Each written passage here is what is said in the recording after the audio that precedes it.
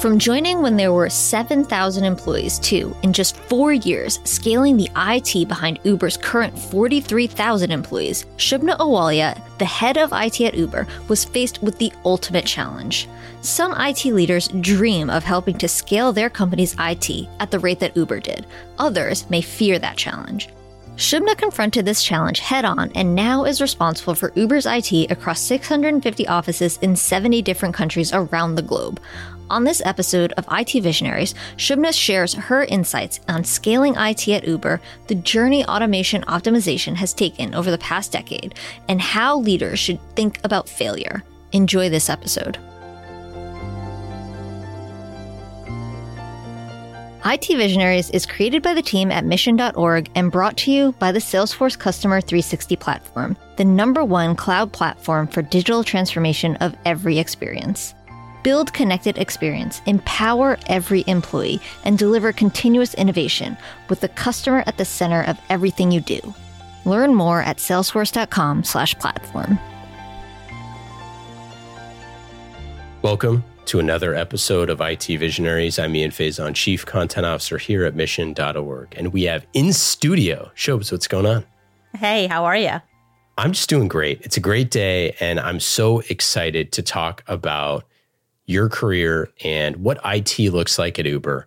But before we get into that, how did you get into technology in the first place? I grew up in India, and I had two choices while growing up. I could be a doctor or I could be an engineer. My dad had pretty much decided that I was going to be one of the two. And I refused to dissect a frog. That's how I got into technology. I know it's not a very sexy story, but in India, a lot of these things, especially in my generation, because I'm a fair bit older than you guys, that's how it used to be. I almost passed out during bio in college, so I would have been a horrible biologist or doctor as well. What was exciting about technology to you? Growing up, things fit in my mind in like kind of a jigsaw puzzle. So technology is very logical once you understand it, once you understand the basics. So I loved figuring things out. I loved algorithms. I would speak algorithmatically sometimes in school, which was interesting. If you do that, then else, RF. Yeah. So I liked that part a lot. In the physical engineering part of things, I wasn't that great, but the logical and the computer science analogies there were easier for me, and I understood that a lot better and just fit well in my head, I think. So flash forward to now, head of IT at Uber. What does information technology look like at Uber? So at Uber, we've grown very fast in the past few years. There is our mission is to serve our cities and provide different services like transportation, food, even move trucks and things like that. IT at Uber is one of the most interesting challenges I have been through. We have about 650 plus offices around the world. We have Uber services in 70 plus countries. So it's a very geographically spread out responsibility. IT at Uber is responsible for all technology practices and services inside the walls of the company. Yeah. So when you're talking like the employee experience side of things, you're talking about, making everybody's technology happy at a 20,000 person company. We are about 43,000 employees. 43,000? And contingents, yes. Wow. So it's a little bit bigger than that. But yes, the vision we have is to provide magical work experiences to all our workers all over the world every day. I love that. So what's a magical work experience? Magical work experience is when we remove all friction in your work life. So when you show up to work, everything else works amazingly. So you can just focus on what you want to produce. Your computer's great, your experience connectivity is awesome. You have all the information that you require at your fingertips. The programs you want are working and working well. You can have amazing video conferencing going on and things like that. So basically remove everything external. So your heart, your mind can progress without any issues, and you can deliver what you want to deliver for Uber and in the service of the cities. I love that you said magical. That's so great because technology is magic, right? Like it is this thing that I think sometimes we take for granted. And I'm curious at Uber, like what are the types of things that, infrastructure wise, you all work with? Are you hybrid cloud? What's the tech stack look like and all that? So we have a varied tech stack at Uber. We are hypercloud. We are in the cloud. We have our own data centers. So when you look at the footprint we have and how we grew, we had to take advantage of everything that existed and also create our own technologies. So our product is all out of our data centers. We are very cloud friendly. Actually, a lot of our applications are all SaaS-based, which is in a cloud somewhere. Even some of the things that we develop ourselves as our own various clouds, and we try to be tech agnostic in that case so that our services and our applications can work on various platforms.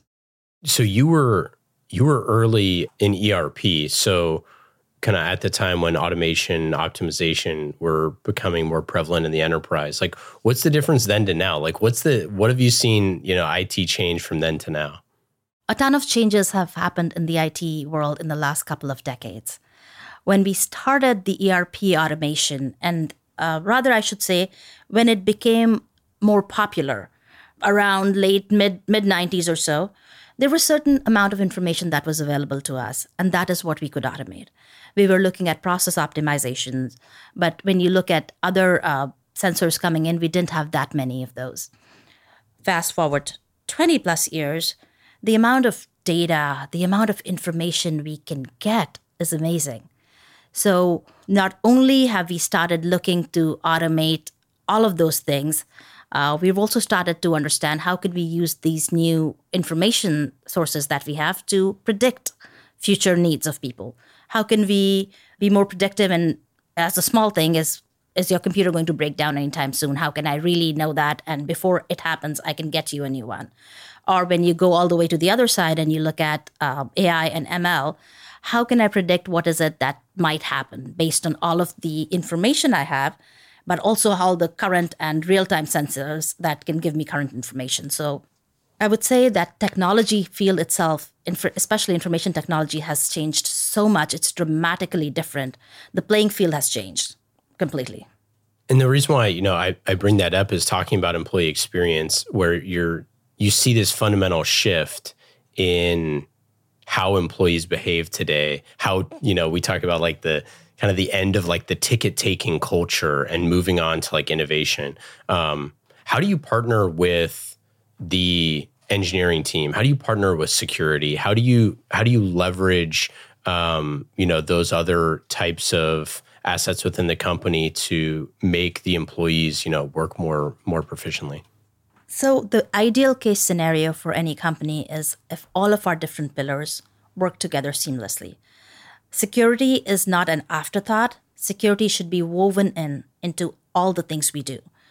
That's the ideal state. I am not saying we're ideal, but that's what we want to get to. One of the interesting things my CISO usually says is that we try to go to the yes answer. Security these days it's not one of those organizations anymore that you go to them and everything is a no. The more forward-looking companies are figuring out how to be smart about which risks to take, really understand that, and then go ahead and take those risks. You asked about employee experience or magical employee experience with all of these things together. I would say we try and start even before that, or at least that's one of our goals. How do you get the right employees in the company? What is a right employee? Because you might be a great employee, you might not be the right fit at Uber, but you might be an amazing fit somewhere else. So we try to figure out what are the best candidates we can bring in. We have some technology POCs going on how we can figure out how can we reduce the timing of bringing in those candidates. As you can imagine, interviewing can be difficult, or it can be a stressful time for certain people. How do we reduce that stress? How do we figure out the best fit and bring them in ASAP?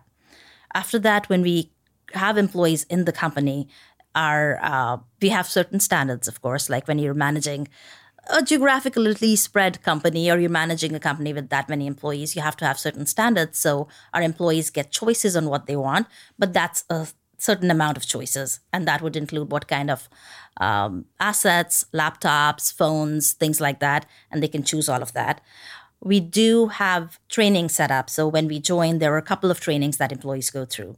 There is Uberversity, which a way to think about Uberversity is it introduces you to the Uber and Uber culture. Mm-hmm. What is it that we do? What are our big pillars? What are we excited about at a big picture level and things like that?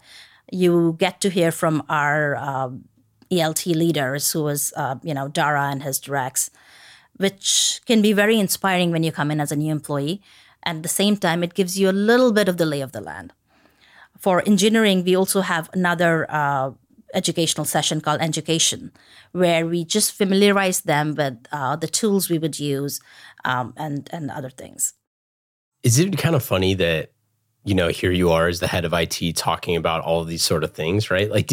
Could you have imagined that, 10 years ago that you'd be sitting there talking about, the onboarding process for employees in such like a different way? Like, it doesn't sound like you're talking about technology, and yet technology is at the undercurrent of all of that, of bringing someone on into the company, especially when you're in, would you say 70 countries? Yes. Yeah. Yes. I mean, it's unbelievable. So my belief is technology is best used when it is in the service of a bigger goal. Technology by itself can be fun and sexy, and that, we have to do that because that's what keeps us going as technologists.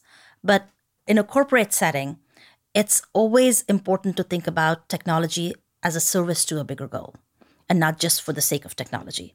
And you're absolutely right. Like 10 years ago, I was probably not thinking about it in this way. I was hopefully learning about it, and things have changed a lot. I'm curious, from how many employees were there when you joined?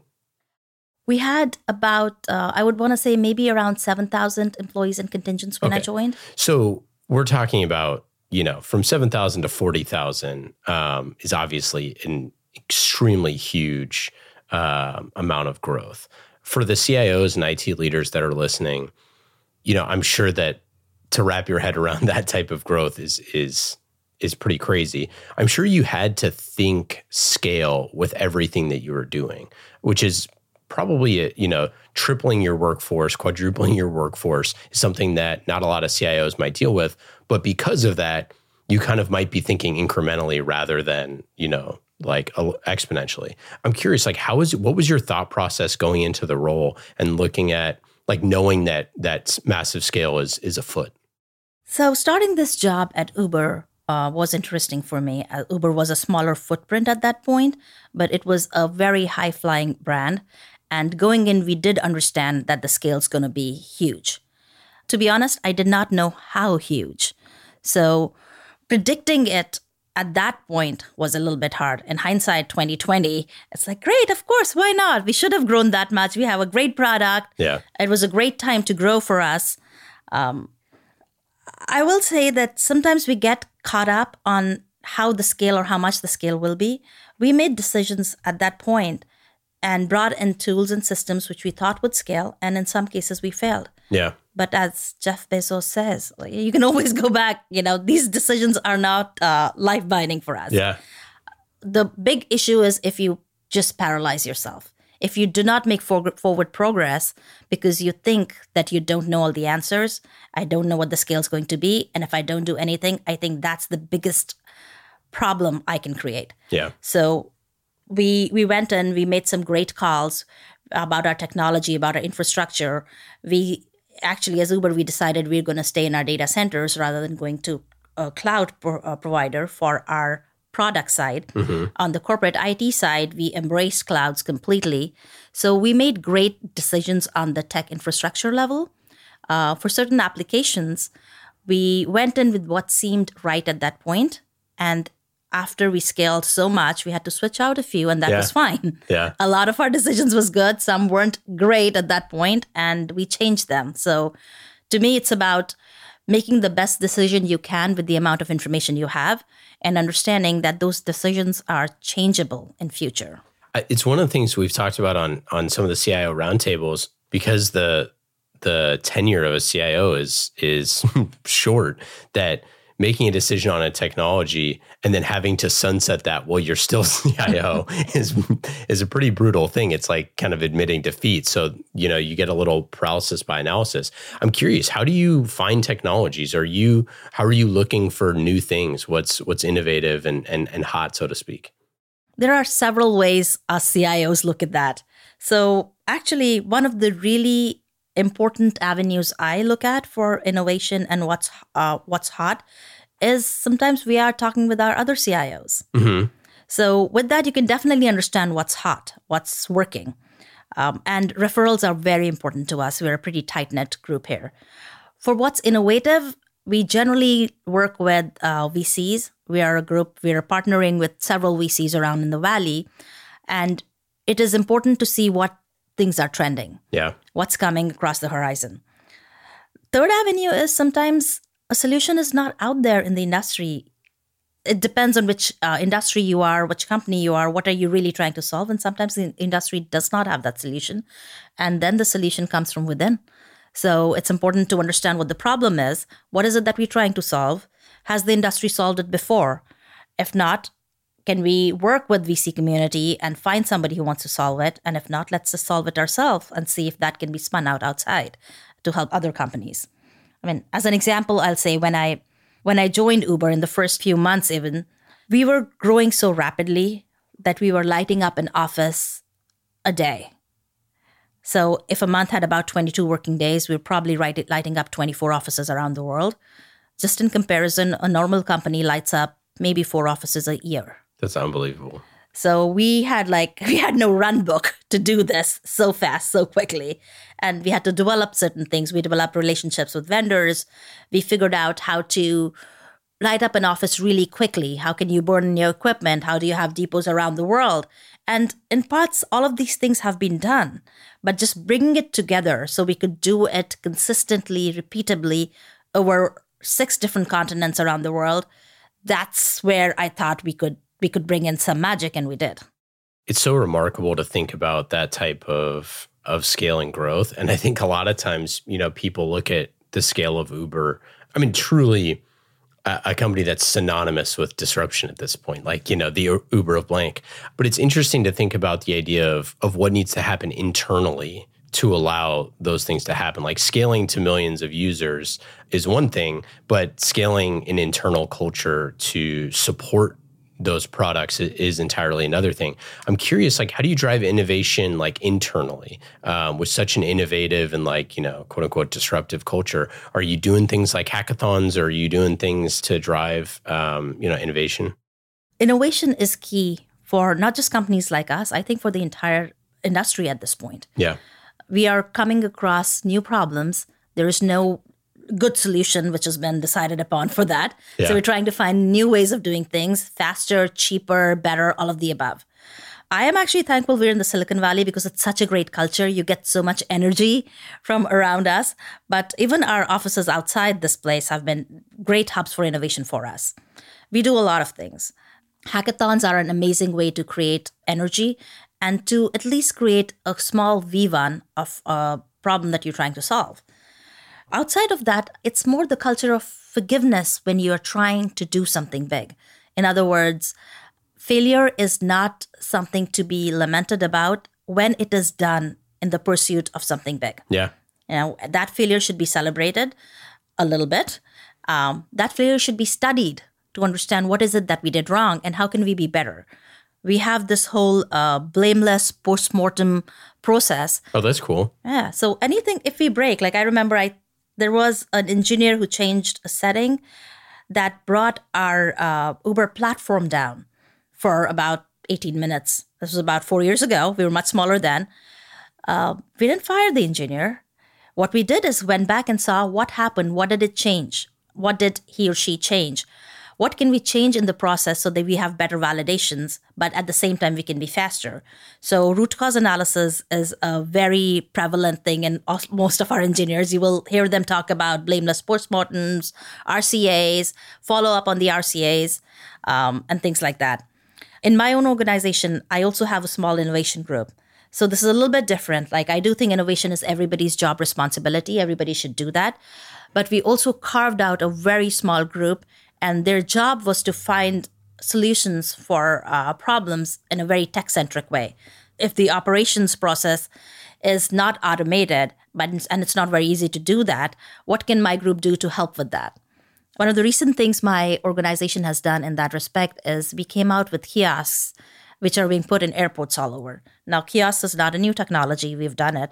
Yeah. But bringing together kiosks in different countries and putting our app on top of it, plus marketing, plus creating a hardware and software that worked really well together is something fun.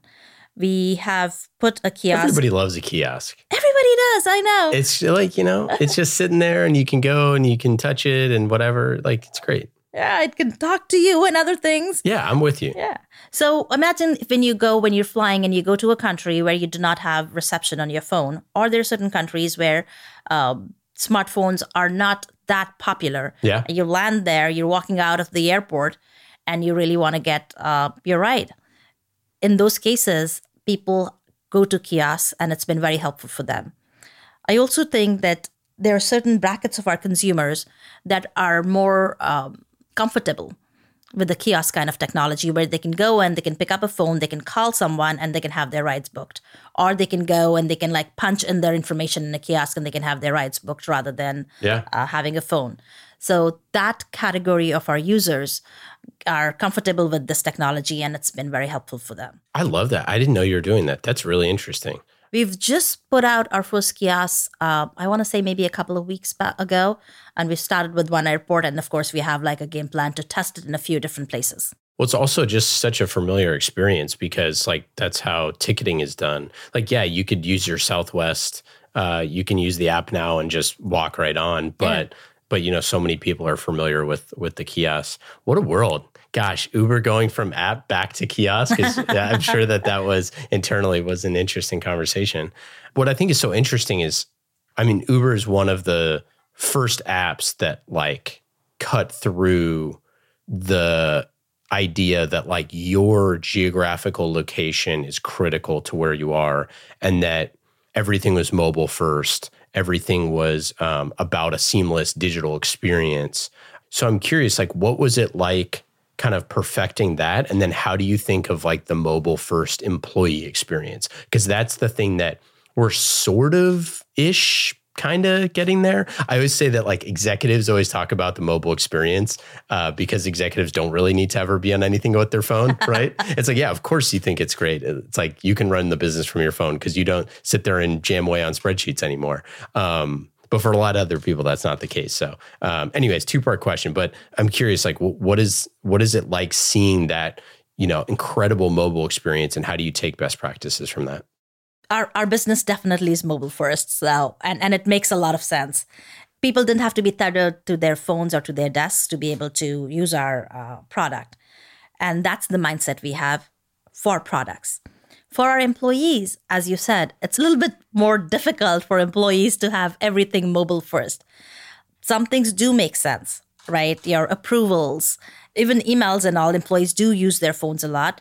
But when you talk about jamming, when you talk about design documents, when we talk about creating process life cycles, you really want to make sure you have it in a form factor that you can see and use more easily. And a phone is not really that. I would say that in this particular context, most companies are not mobile first. Most companies are very supportive of employees being remote, but not necessarily mobile first, just because of all of the reasons you mentioned. Yeah. One of the interesting trends in employees that I see is just there is no longer the concept of everybody needs to come to work and sit together and all of that. So I think more important is making sure that we have collaboration tools that can be very effective, completely frictionless. You can work from a Starbucks, you can work from your home, you can work from the office, you can work from one of the 600 different offices we have, but how do you still be effective and collaborative? And that's a problem that we are trying to solve really well, along with with other vendors in the quadrant. Well, and I think that also you're talking about this rise of the app culture. It's absolutely necessary. But the rise of app culture, I think, is something that we're so familiar with. We see it with, obviously, our amazing sponsor, Salesforce platform, and people creating apps on that and like employees creating apps that affect their daily life. But people are just comfortable with it now. People are comfortable with apps. They fundamentally, it's an easier user experience. I think it's like compartmentalized in our brains that we can go to an app and an app solves a problem, right? There's something about that. I'm curious, like, how do you look at app creation and development internally? So internally, we look at app creation to solve a problem. Yeah. And you're absolutely right that this generation, people today are so comfortable with apps. Like if I look at the apps on my phone right now, Yeah. I've got a banking app. I've got apps to book my restaurants, book travel, all kinds of things. It's really easy and it's really handy to have it on a phone. So internally, we do have processes and we have the culture of it's solvable and you can do it on an app. Let's do it. It makes sense. But again, I think the bigger issue for us is let's figure out what are we solving. Let's keep in mind what the problem is and then use technology to solve that. Yeah. It's so empowering. We talk about it a lot on the show, but it's so empowering, the idea that, any employee at the company could create something that makes a difference. And I just feel like that's one of those like, younger generations being comfortable building something, getting it to launch, getting it to V1 to 1.01, I think is just really cool and empowering for employees to know that they can have that sort of make that sort of difference. Yeah, because that's the way I feel that the workforce of today works. Yeah, they have to be excited, and why I have to be excited. I have to be interested. Like all of us want to really see what we can impact and see the end product quickly. And it's so different than a couple of decades ago. Yeah. I mean, I remember those ERP projects. Those were like, you would project 18 months to 2 years out. And as what you said earlier, it's very difficult for a CIO to ever go back and redo that decision because God knows you cannot get 2 years back and the amount of money that's spent. Today, it's a whole different ball game. My project plans are months long, if that. Yeah. It's the agile work culture. We're always doing sprints and we're figuring out what can we do and deliver in 2 weeks, and then what can we deliver in 2 weeks later. And after that, it's a little bit of a blur because who knows what happens after 4 weeks. I'm just kidding there, but that's really just the way we work. It's in small bites, and we really want to see the end product sooner because we want to feel it. We want to understand how it fits in our problem-solving sphere. And if not, then how can we change it quickly? We don't want to live with things that don't work for us. We want to change it quickly. And patience is not really a virtue anywhere anymore. Yeah, no kidding. I wanted to talk about culture and building things for people that are in 170 countries. We were talking before this, before we got on air, about a really cool event that you did with a few different employee resource groups internally. I'm curious, like, how do you make an experience similar but different across different nationalities and languages and all of that stuff? Yeah, that's a really good question. We're fundamentally different because of our background, but we're also fundamentally similar because we're all humans and sometimes we're all working with the same issues. Yeah. The event you're talking about was the She++ event, which 2 different employee resource groups at Uber put together. It was the Asian ERG and the Women ERG.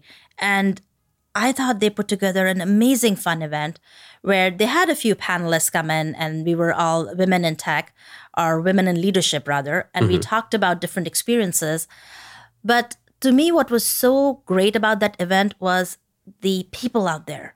The energy in the room was amazing. And irrespective of their background, they had such interesting questions because it didn't matter if you were you came from Asia or you came from Africa or you came from Europe. There were people working in the tech industry or the leadership industry here in the Silicon Valley, and they were seeing certain trends that transcended that background. And to be able to jam on that and talk about it and say, hey, this is what we see is different versus this is what I have done to negotiate this kind of an environment. It was just a very honest conversation. So I would say first thing you bring into that kind of a conversation is honesty. Say, this is what my personal experiences is, or I don't know about it. But really work to connect with the audience and understand what they want out of that.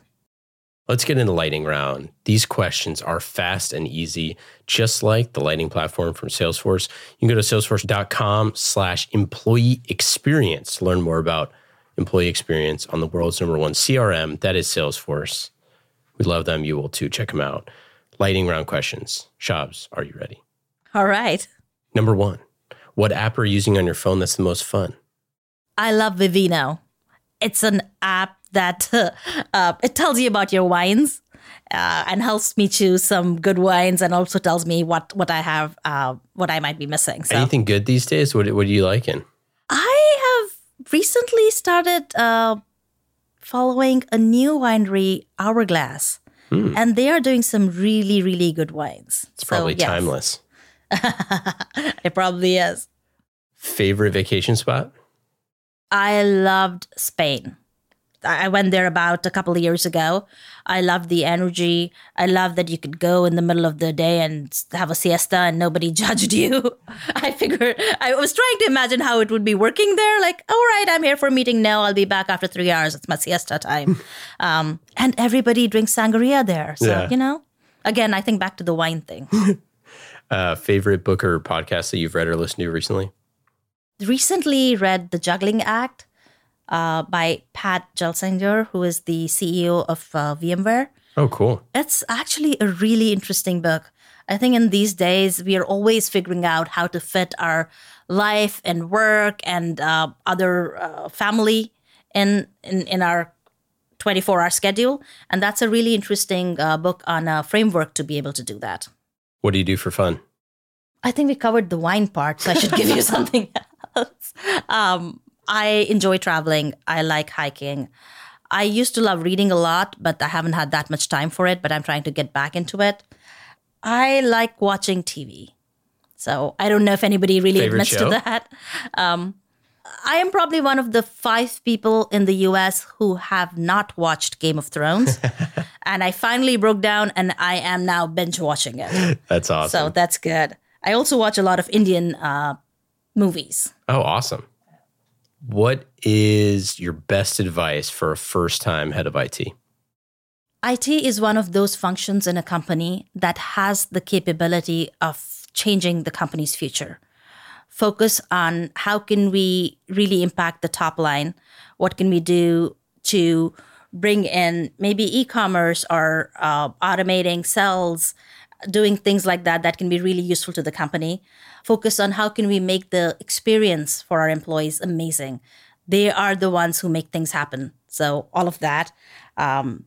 Eventually, it's just a great function to be able to connect with all other functions of the company. So you can be an amazing enabler if we have the personal relationships and we really understand what we want to do or what the company wants to do or a particular department wants to do. And let's be great partners with them. What question do you never get asked that you wish you were asked more often? Why don't we have a 4-day work week in the US? And how can we get it? How can we? I'm here for it. Like all of us have to get together. We need to form a movement on that. You can be so much more effective if we had the 3-day weekend every week. I know. The only problem is we still need like all of the like supermarkets and doctors and dentists and all that stuff, but maybe just a 4-day business week. We could work on this. We can work on this. You could be the chair. You're the chair of the committee for sure. All right. Okay. We've got work to do after this podcast then. Shobs, this has been awesome. Thanks so much for coming on. Any final thoughts? Any things to plug? Thanks so much for having me. I really, really appreciate it. It's been a great experience. Uber's been an amazing platform for me and a company for me. So I hope it's useful for all of you. And thank you. Yeah, we'll be following along, and we got to have you back for a roundtable. You're awesome. Thank you so much. IT Visionaries is created by the team at mission.org and brought to you by the Salesforce Customer 360 platform, the #1 cloud platform for digital transformation of every experience.